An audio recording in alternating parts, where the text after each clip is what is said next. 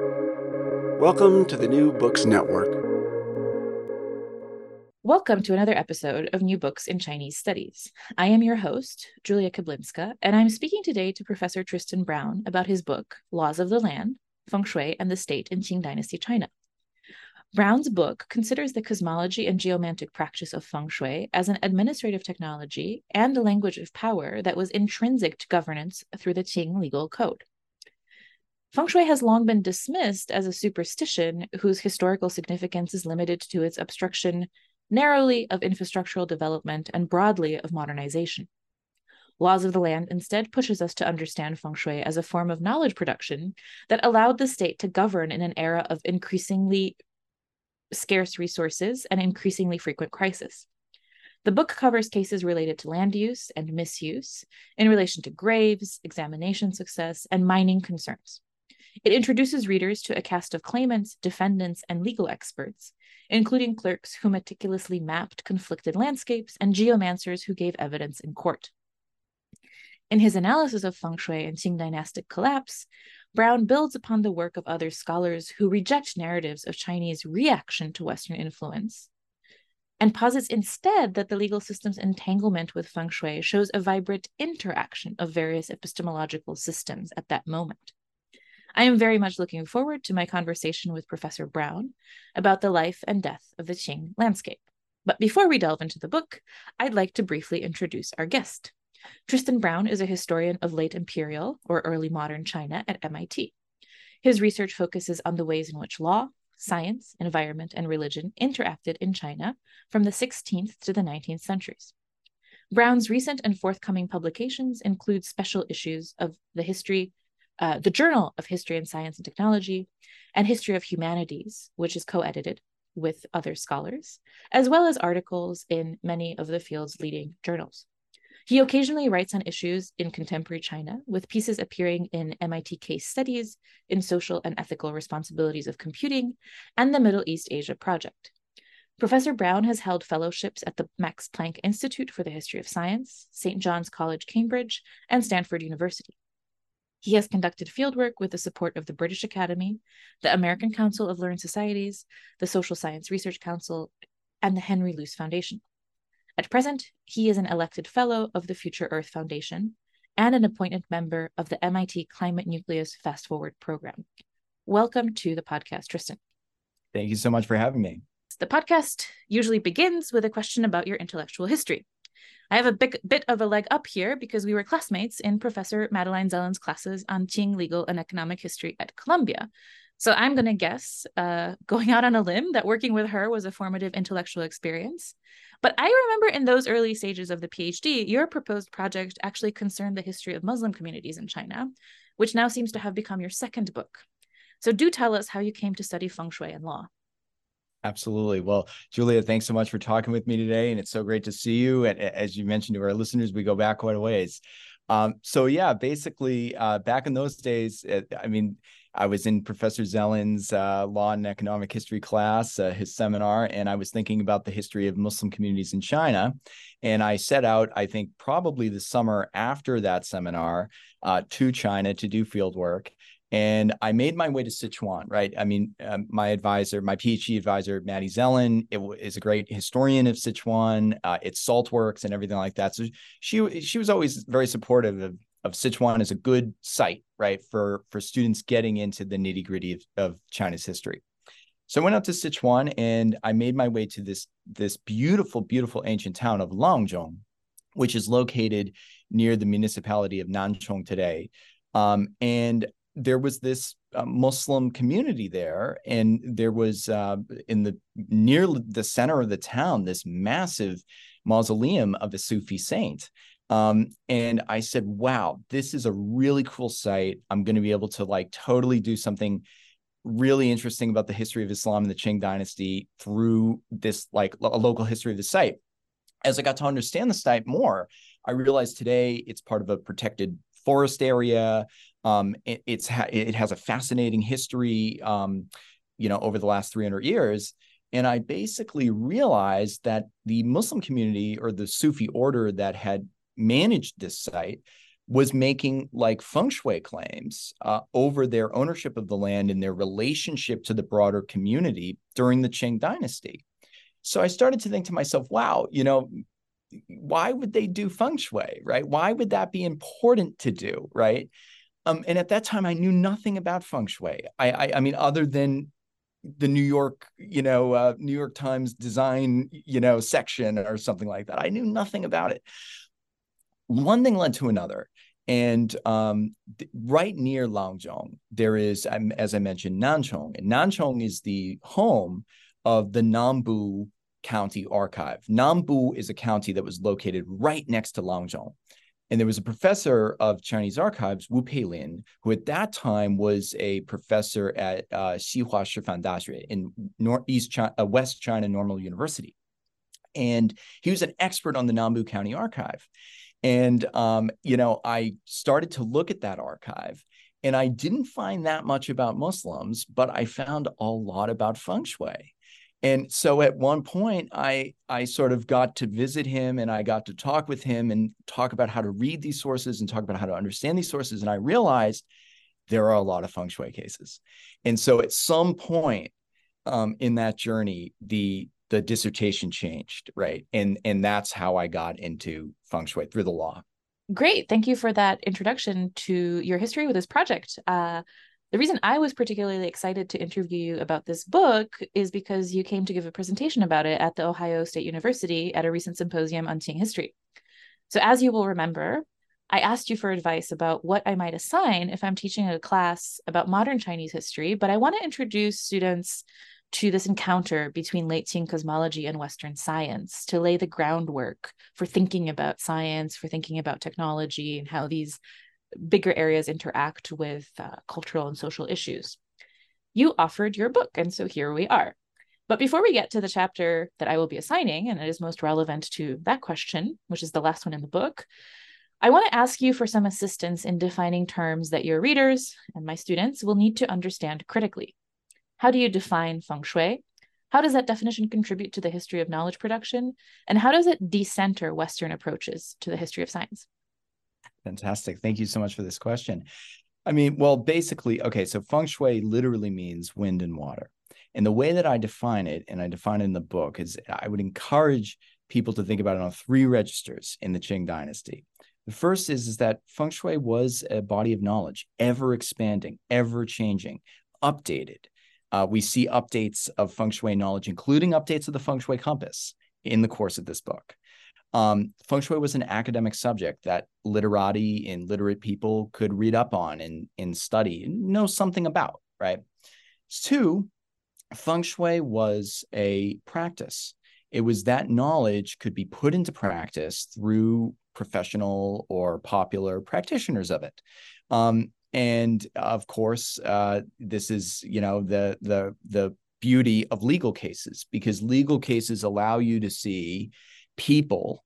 We can't go back and interview people in Qing Dynasty China and ask, what do you think about feng shui? What do you believe in feng shui? But what we can do is through archival legal cases, we can look at the arguments they present to courts and how courts weigh that as evidence, right?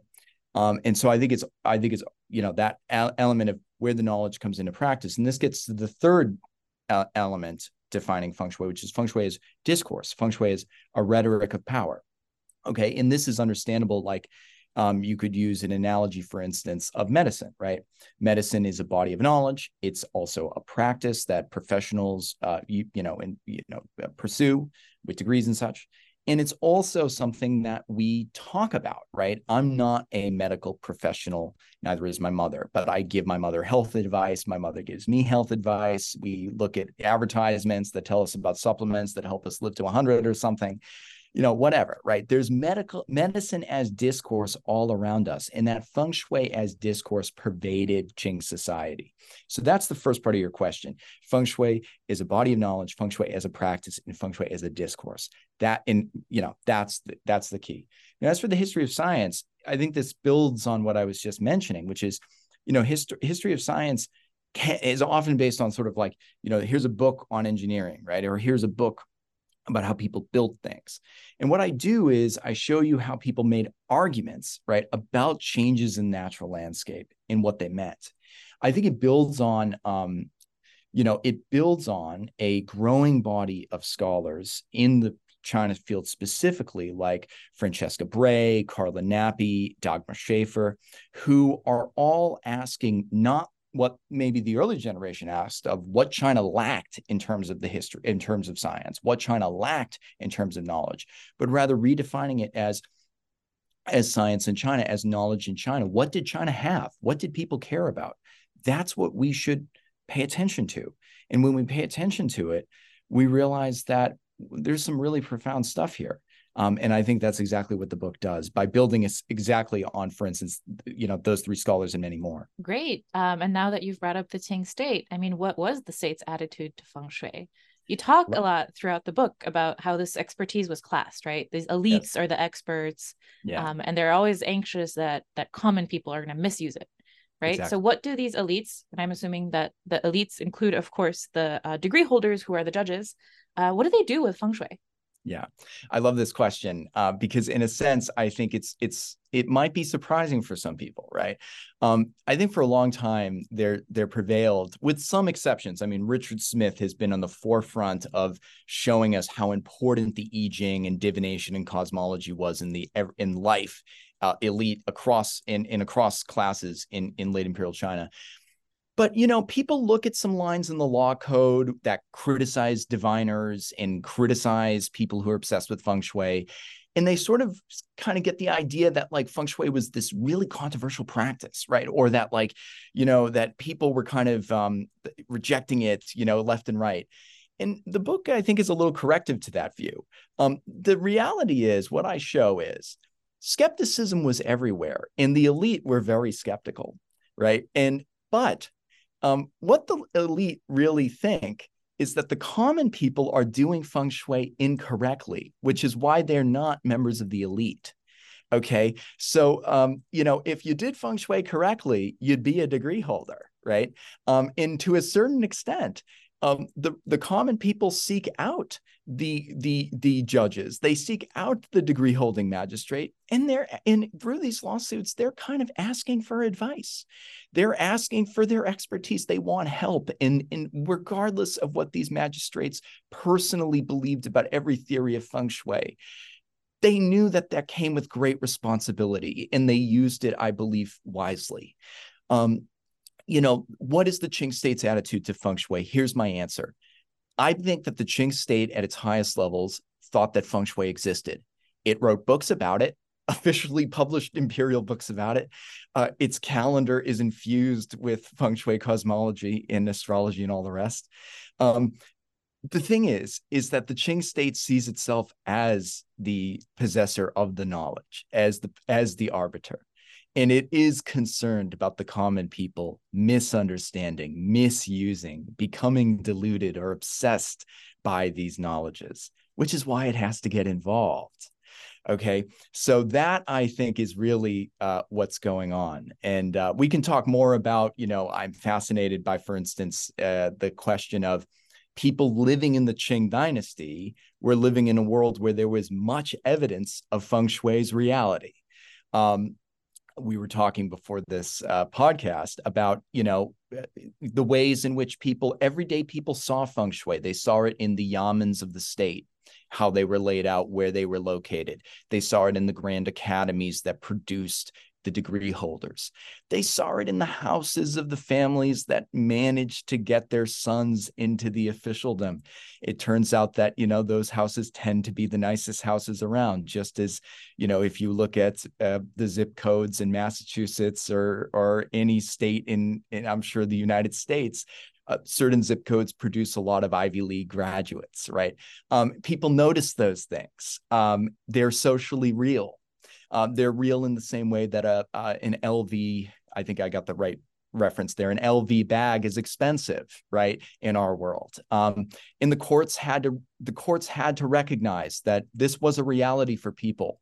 And thus it was a reality for the law. All right. Well, you brought up some new sources, new types of sources, right? Which is manuals about feng shui that are produced by the state. You've already mentioned the archive that you culled a lot of case data from. What sources inform your arguments throughout the book? How do you put them together? And how do you write a story about Sichuan that tells us something greater about the Qing? Oh, great questions. Well, here's the thing. I consider myself, I've had great teachers who have taught me about different types of sources, whether that was Y.E. Lee and Hong Lo Meng back as an undergraduate, or Mark Elliott in the central government, and Maddie Zellen with Economic Life and Contract and all of those things in local archives. I think all of my teachers, of course, all the mistakes are mine, as we always say, but you see a little bit of influence from everybody in this book, I think. And I really do. The only way to tell the story in the way I wanted to was to bring a diverse array of sources to the foreground. And I wanted to show people that feng shui is not something that you could just make things up with, right? You can't just show up to court and say whatever you want. You have to actually have real knowledge. You have to be persuasive. That's why litigation masters helped people craft their lawsuits. And litigation masters seem to know quite a bit about feng shui. And the state is actually aware of this problem as well. And so what I do throughout the book at various times is, when I show you a verdict, or I show you a map, or I show you something that is produced at a trial, I show you a feng shui manual, sometimes one privately, commercially published over 1,000 miles away from Sichuan, that has the very same principle that's being invoked in the court, right? So the thing is, it's not to say, I want to make this very clear, it's not to say that the Qing state controlled feng shui knowledge. It's not to say that there was this top-down, completely one way, oh, this is absolutely the right thing. The Qing does have, the Qingding, what is it? Xieji Bianfang Shu, right? The Qing does produce, right, its official book about time and place selection, as well as some other related texts. But there was a ton of private material that was produced in the publishing houses of Jiangnan and probably Fujian as well, that circulated. It's very clear that those books circulated, and they circulated with the examination system and all of those other things. And so basically, I use feng shui manuals, I use legal cases, I also use a little bit of novels, right, from the Qing period, to just try to bring some of these examples alive. I, of course, I use the, occasional missionary account, but I don't try to use too many of them. I wanted, because so much, I think, on feng shui, it's often from that Western encounter and that Western experience. So I use it sparingly. When it's, I think, really, there's a wonderful sort of observation, for instance, at the end of the Qing period about the mass cutting down of trees right in Nambu County by a Western observer. That's I feel an incredible quote, but I try to use those sources sparingly when relevant. So yeah, those are the sources that inform the book. Yeah, and I want to alert readers that when Tristan says he will show you things, that means, like, really, you will see really great images that are reproduced in the book from some of these manuals. Yeah. But I want to hang on to another thing that you just said, which concerns the cutting down of trees. Mm-hmm. So your narrative actually begins with a chapter on graves, mm-hmm. which are central to feng shui cosmology. But you stress that the ritual function of graves is deeply intertwined with resource management, lumber. Can you explain what trees in the economy have to do with litigation over tombs? Absolutely, yes. Well, let me just say, before I give you, I'm going to give you my answer. And I also want to point out that there are many other great scholars in environmental history who are on this. Chris Coggins and Meng Zhang's got a new great book on forestry, and Ian Miller, who has been a great inspiration for me over the years. Basically, yes, Nambu, let's just talk about Nambu for a minute, because it's a great illustrative example. Nambu did not mine coal. Okay, there was no coal production in Nambu. This meant that coal had to be brought into the county, especially for its salt works, from quite some distance away, Guangyuan, in the northern part of Baoning Prefecture. It's a considerable distance. I've done the drive in a car today, and so I can only imagine. Right? They of course they did it on rivers, but fuel was a real issue. Right? It was a concern in Nambu. Right? The trees mattered. And access to timber really mattered. That's why we have so many cases about cutting down trees. And people coming to court and they will say, my child is ill. My child is now, my child's life is threatened because some very important trees have been cut down. The state takes those claims pretty seriously. That's what I found. We have to remind ourselves we are dealing with a century that is seeing immense economic, demographic, and environmental change in Sichuan and in China more broadly. I think officials were aware of these changes, right? They knew the stakes. So to get to your immediate question, what was very common in Nambu County was for lineages, or let's say joint families, extensive families, to have common cemeteries. Very often, these cemeteries would not necessarily have tombstones. They were demarcated in part by, basically dirt mounds surrounded by trees. And everybody connected to the people buried in that place had a connection to those trees. Sometimes we have great examples from the archive of trees could be claimed to be hundreds of years old at times. Of course, people in the law tell tall tales, no pun intended for the trees, but some of these trees were evidently quite old, and they were not cut down. And basically, if they're cut down, it's a big deal. It's a big deal. Everybody has to agree to cut them down. The funds that you get from the timber need to be split evenly between all the branches. Oftentimes that did not happen. Okay. So there are many, many feng shui disputes in Nambu, also in Ba County, I will say, that are about these precise issues. Let me point something out very quickly, because it's a very interesting point regarding the state pays attention to these trees. Oftentimes when there's a dispute over a cemetery, the state will dispatch a clerk or runner from the Department of Works to really map in detail these cemeteries, and they will note the trees. And sometimes they'll tell you how big the trees are, how tall they are, how wide their girths are, and they'll tell you how many leaves. They'll talk about leaves. Look at the cover of the book. It says the cover image of the book tells you everything you need to know.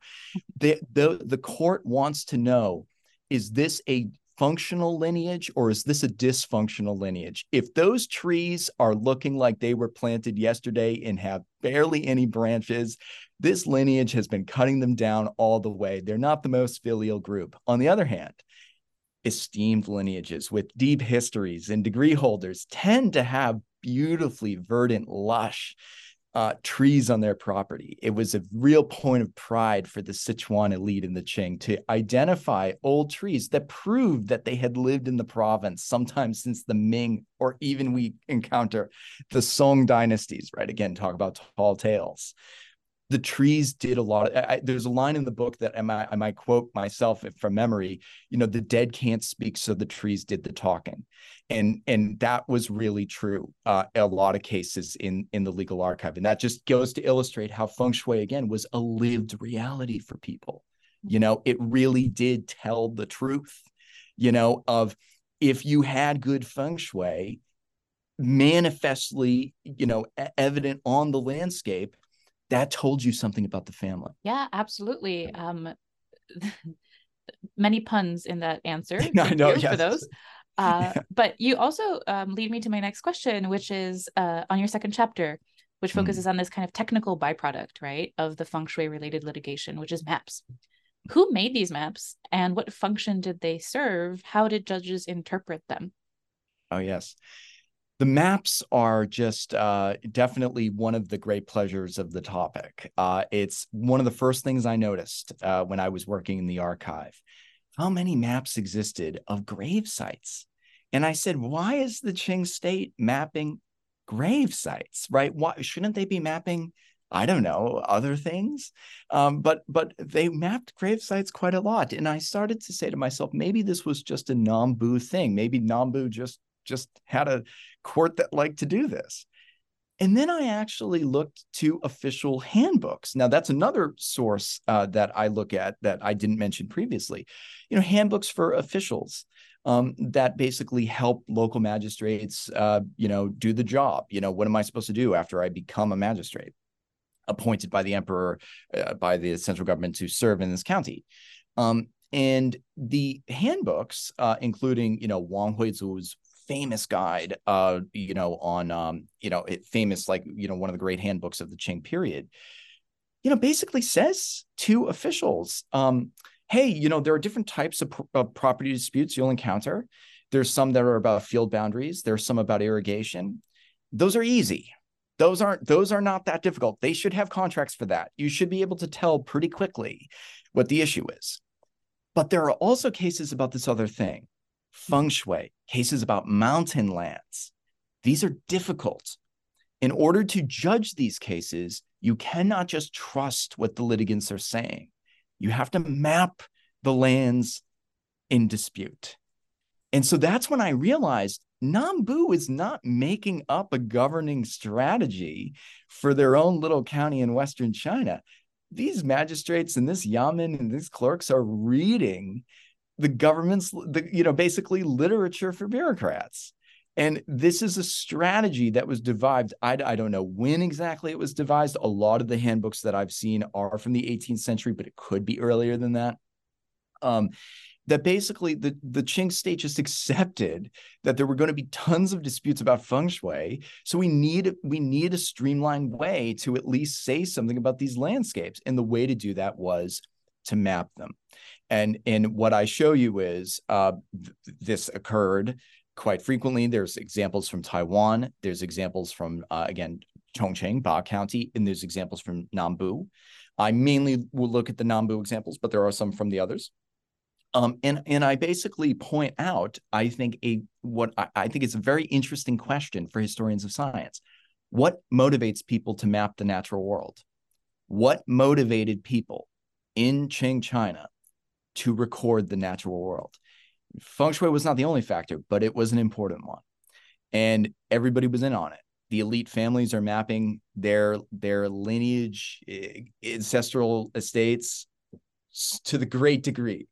The state is mapping the grave sites in dispute in the cemetery lands and all of that to a great degree. Even the emperor himself and the imperial family are mapping their tombs quite regularly. I don't go into that. I let the cover speak for itself, right? The resonance that you see here across the political and legal system. But I think that, mapping as a byproduct gives us a big clue into, of course, the history of cartography, that goes without saying, but also these questions about what questions people are interested in, what questions matter in Qing society, and what knowledge is going to be, again, produced and reproduced through the legal system. Yeah, and of course, they're a wonderful visual resource for you as well. I found myself really scrutinizing some of those maps and trying to imagine the conflicts over graves that you describe. But let's turn to the next chapter of your book, which is about a wholly different type of scarce resource, that is the imperial examination degrees. This section of the book is a really rich one, and I presume that many of our listeners know the basic facts of these anxieties related to the exam structure in the late imperial period. I'd like to ask you, therefore, something more about this auspicious shrine of the Sufi Muslim scholar, with which we started the conversation. How is this not Confucian structure tied to an examination system that is very Confucian? What does this story tell us about landscape and power and feng shui in Qing China? Absolutely fascinating. Well, I mean, one thing I'll just say is, the question of feng shui's relationship to Confucianism is a fascinating question of intellectual history that I don't engage much in the book, but it is worth pointing out that I do mention Zhu Xi, the great Neo-Confucian of the Song period, kind of likes feng shui.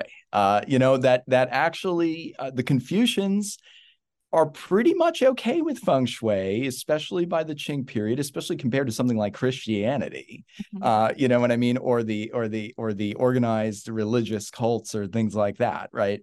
Feng shui is something that the elite do, and again, they know that the commoners want to do it too, and so that's why they sometimes have to make comments or criticisms about it.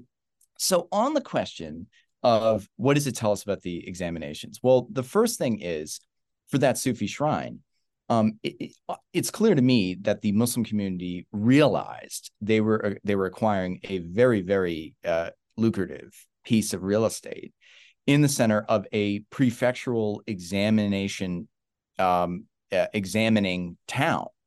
The exams were held in Baoning. On the examination schedule, people would descend on the city and everything like that. And when all of those scholars from across the prefecture, and it was a pretty populated prefecture by the Qing period, especially the second half of the Qing period, come into town, they want auspicious conditions.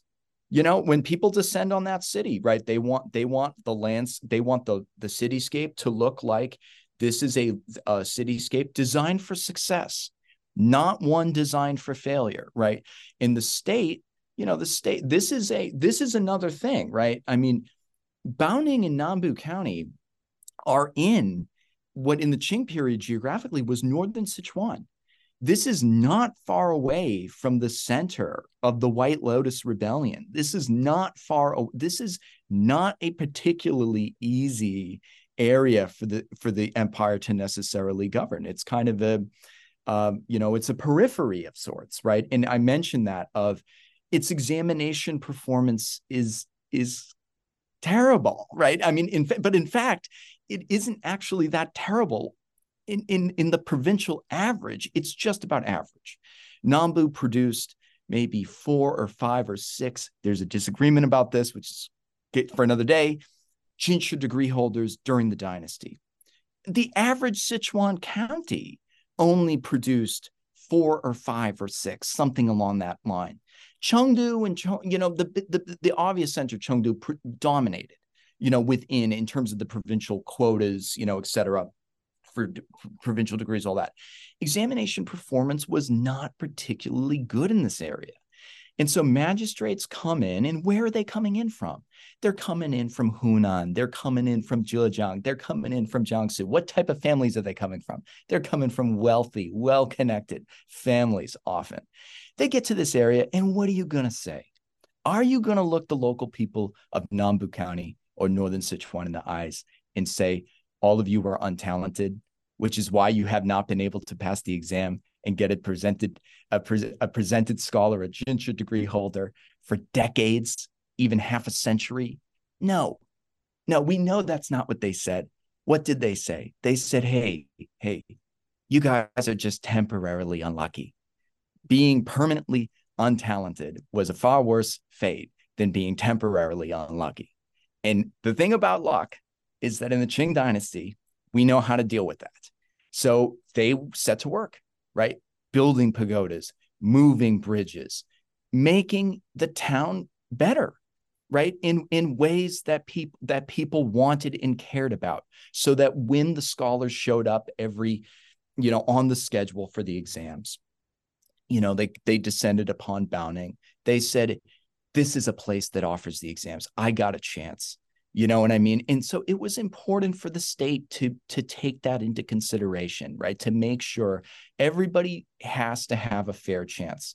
And you need to make sure that the scholars in Northern Sichuan, even though their performance was not particularly good, you especially need to make sure that they have the auspicious conditions at which to succeed, right? That the state, needs to do that. And by the way, not to get ahead of ourselves here, this is part of the reason why church building and missionary activity and stuff, especially in 19th century China, in the decades after the Opium War, that stuff is so sensitive, especially for the gentry, because it really can be seen as a sabotage of the exam, of the exam chances. So yeah, that's what I would say. Yeah, and I mean, as you say in the book, these infrastructural developments also have very real effects on the economy. If you have a bridge, you can cross a river. Yeah, exactly. Right. Exactly. I mean, that's totally right. I mean, I talk about how, there's this idea of building a tower, and the tower will basically enable, if it's well placed, the wealth of the locality won't flow away, right? It will, some of the wealth, some of the talents, some of the fortune will stay with the locality. And I point out how that rhetoric, that invocation of feng shui in the political or legal arena, specifically legal here, is totally interwoven with common water rights, right? It's what are the common rivers that are public use for the wells of the local county, of the local prefecture, et cetera, and what can be diverted away for agriculture, all of that, right? So it's all of that, about quote unquote the wealth running away, all of that. It has real effects. And in the book, you really can see how those arguments played out in the legal system. Yeah, I mean, throughout the book, we see many examples of how feng shui manages anxieties about, like, as we've said, things like resources, wealth, status, safety, the incursion of foreign types of power structures, right? And upon churches, right? But in the fourth chapter of the book, it also emerges explicitly as a form of insurance, which is actually something I was thinking about as I was reading the whole book. It seems like there's something about using feng shui to make sure you can develop projects the way you want to develop them, that you can be economically stable because your trees aren't going to be getting cut down, right? Right. So how does this idea of insurance work, for example, in chapter 4, in reference to infrastructural projects and mines? Why would Yes. you need to insure with feng shui? Yeah, no, it's a great question. Yeah. Well, I mean, the topic of feng shui and mining is just it's absolutely fascinating, and certainly was one of the first things that Westerners in the 19th century noticed about feng shui, and they complained about it. The Chinese are invoking feng shui. They don't want us to open coal mines, etc.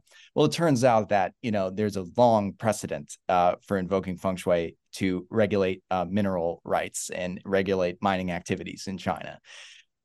So the thing about insurance is the logic is like this. Why would a shop owner, like a person who operates an oil press shop or a miner, invite a feng shui master to look at the site of his shop or to look at the opening of a mine or something like that? Because you want on the record somebody to say it doesn't hurt feng shui, right? You want to preempt the litigation. So there's no doubt about it that geomancers and in-yang officers, in-yang experts, in-yang sheng, et cetera, were playing the role of insurance agents in 19th century China, right? If you have a flammable industry, et cetera, they need to, is this a good place to put something that might explode? Okay, and it shouldn't be that close to the wooden walled towns, especially our most important buildings, for instance, much like zoning laws today. So when it comes to mining, the thing about feng shui and mining is this is really where I make the claim that the Qing state just unambiguously recognizes feng shui is a consideration for mining. And I point out in the law code this line. It's right in the Da Qing Li that says, any area with graves, you cannot mine. It's a chapter on certain types of mining activity. So that doesn't mean that economic activity was impossible. Of course, it doesn't mean that, right? It means that basically you have two options in an area that has graves or other sensitive sites, right? Schools, et cetera. You either can ban mining in that area, or you can move the grave sites, right? And so, essentially, sometimes people were willing to move their grave sites if they got a payoff. So you could think about it of, there was kind of a feng shui tax on mining, right? That the state recognized. And why did the state recognize that? Because the state recognized the immense costs and importance of burial for people across Qing society, it needed the people to care about graves. It needed people to care about ancestors. It's the basis of the state's functioning, its ritual identity, right? So you need to recognize the state realizes for a poor family, they might fundraise, they might, people, Matt Summer talks about in his book, people sold their wives to bury their parents. I mean, it was such an important thing in this universe. So the state had to recognize that, look, if there's going to be something like mining happening in an area, you can't just do it, right? The people who has graves there or something like that, they have a say. They have a real say. And you got to negotiate with them. So many contracts, especially for coal mining, especially in Ba County. And I just want to draw attention to the fabulous work of Gilbert Chenjula. He's just a fabulous scholar. He's a great friend.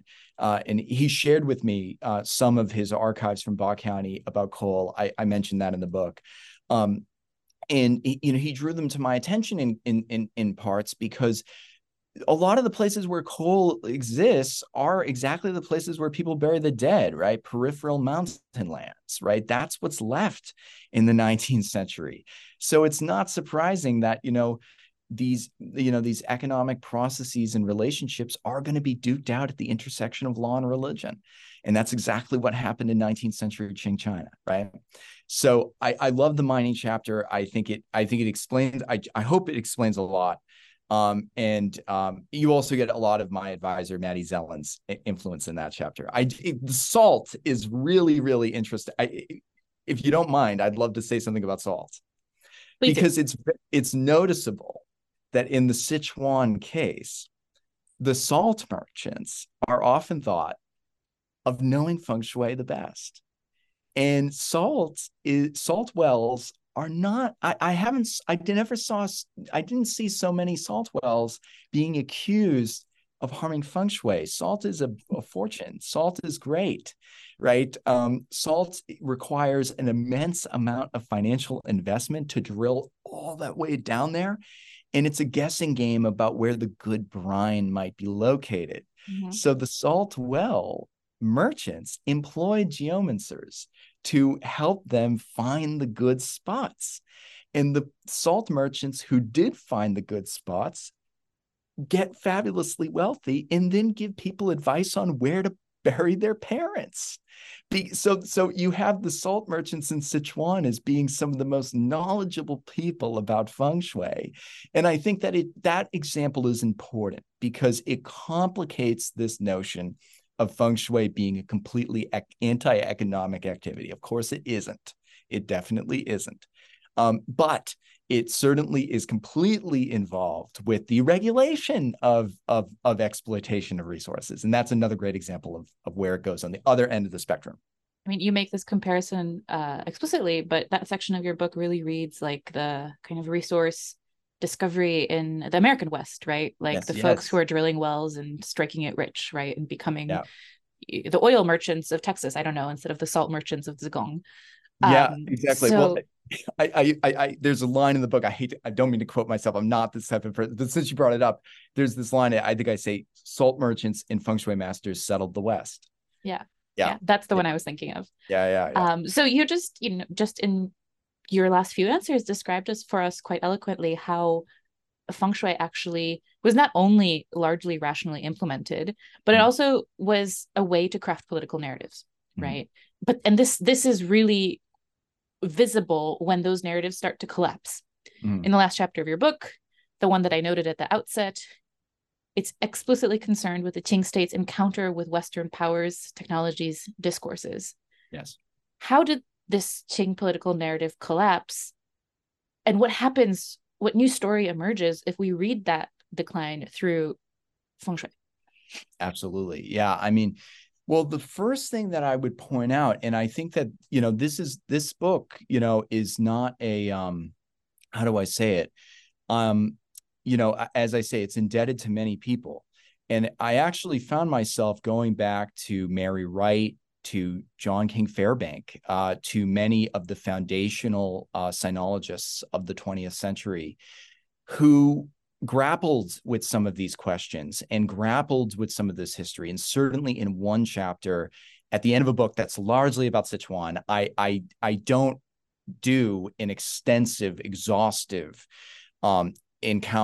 history of the encounter. There are so many examples of British merchants or whatever coming up against feng shui claims, et cetera, missionaries, Germans, et cetera. It runs the gamut.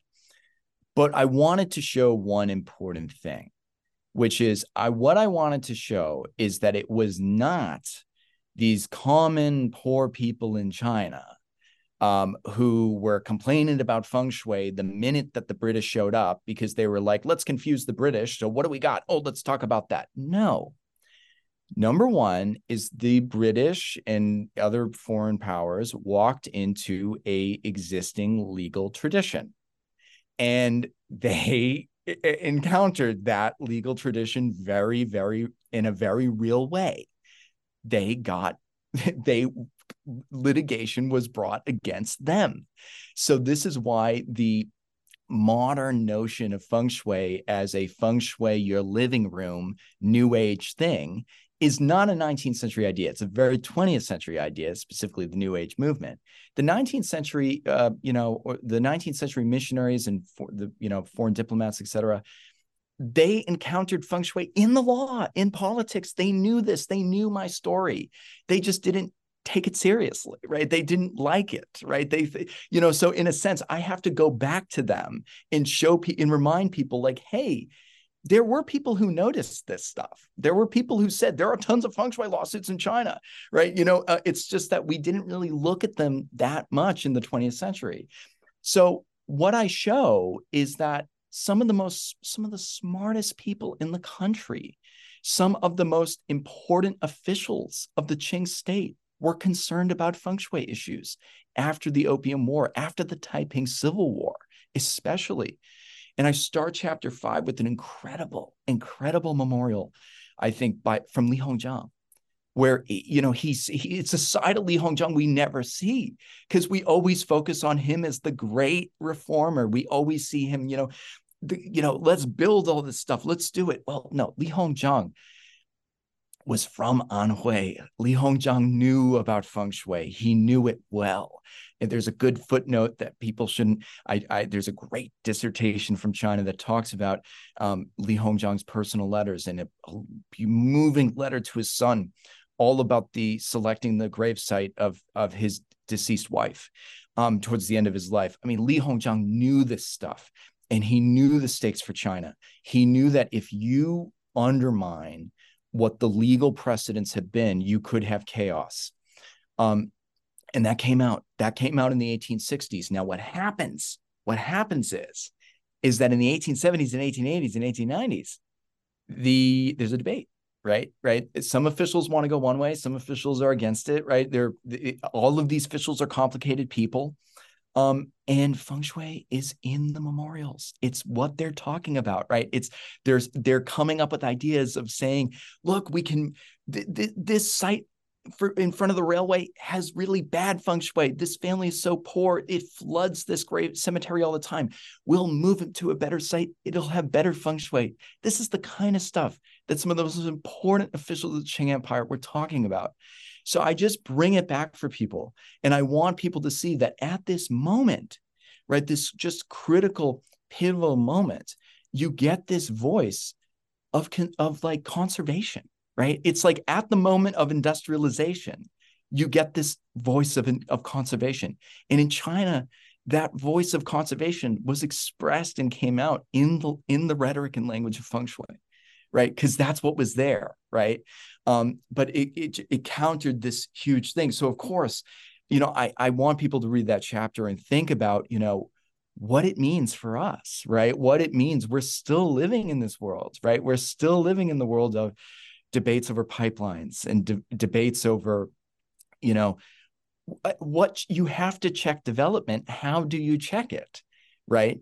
The Qing had an answer that worked for a very long time until it didn't, right? Until it didn't, right? And then the legal system comes under this immense pressure. We're confronting similar issues today, actually. So I hope that the book enables people to think about those. Yeah, so maybe, my second to last question will be about that, which is to say, at the symposium we recently attended, the Q&A of your talk turned quite facetiously to contemporary China, and questions about Xi Jinping's feng shui. But I want to ask you a more serious question, like the ones that you were just bringing up, about the comparative and contemporary value of your work. One thing that was striking to me is the way in which your book on feng shui and the management of economic concerns, especially in marginalized and struggling rural areas, feels familiar when we think about, for example, just transition and the renewable economy in the US. It's a project that is, of course, presented as a technologically progressive one, and embraced by cities, right, who get their power from solar installations in the countryside, but often vehemently opposed by rural communities who resent interventions in their landscape for variously technical, economic, and affective reasons that are actually quite more rational than perhaps some of the urban elites are willing to allow, right? And certainly the comparison with feng shui's rationality, right, as a system of knowledge resonates for me here. So I'm not saying this is a rigorous comparison. I doubt that rural Americans are turning to feng shui per se, but I wonder how your research on early modern China informs your participation in some of those initiatives related to environmental futures that we heard about in your bio. Yeah, no, absolutely. I mean, it's a great question, and thank you so much for it. I mean, I think in terms of, obviously I hope that this book will be of interest to environmental historians and people involved in environmental studies broadly. The thing about feng shui in the Qing archive is sometimes it can be, clearly economic in its invocation, right? And oftentimes, if I may say, it looks a bit like NIMBYism, right? Sometimes, right? Wealthy families saying, "Not in my backyard," right? Sometimes, though, it looks like something different, right? Sometimes it looks like a description of a water system that's about to collapse, right? Or it's a description of, a sense that mining for coal might really harm the health of people in an area and thus their futures. I feel like that those two sides of feng shui are they're so resonant with the kind of the state of environmental politics and the environmental movement in the States today, right? On the one hand, we have, the lovely, lush neighborhoods of Palo Alto, which has very good feng shui. And we also have, people who are at the front lines of fighting fossil fuel expansion.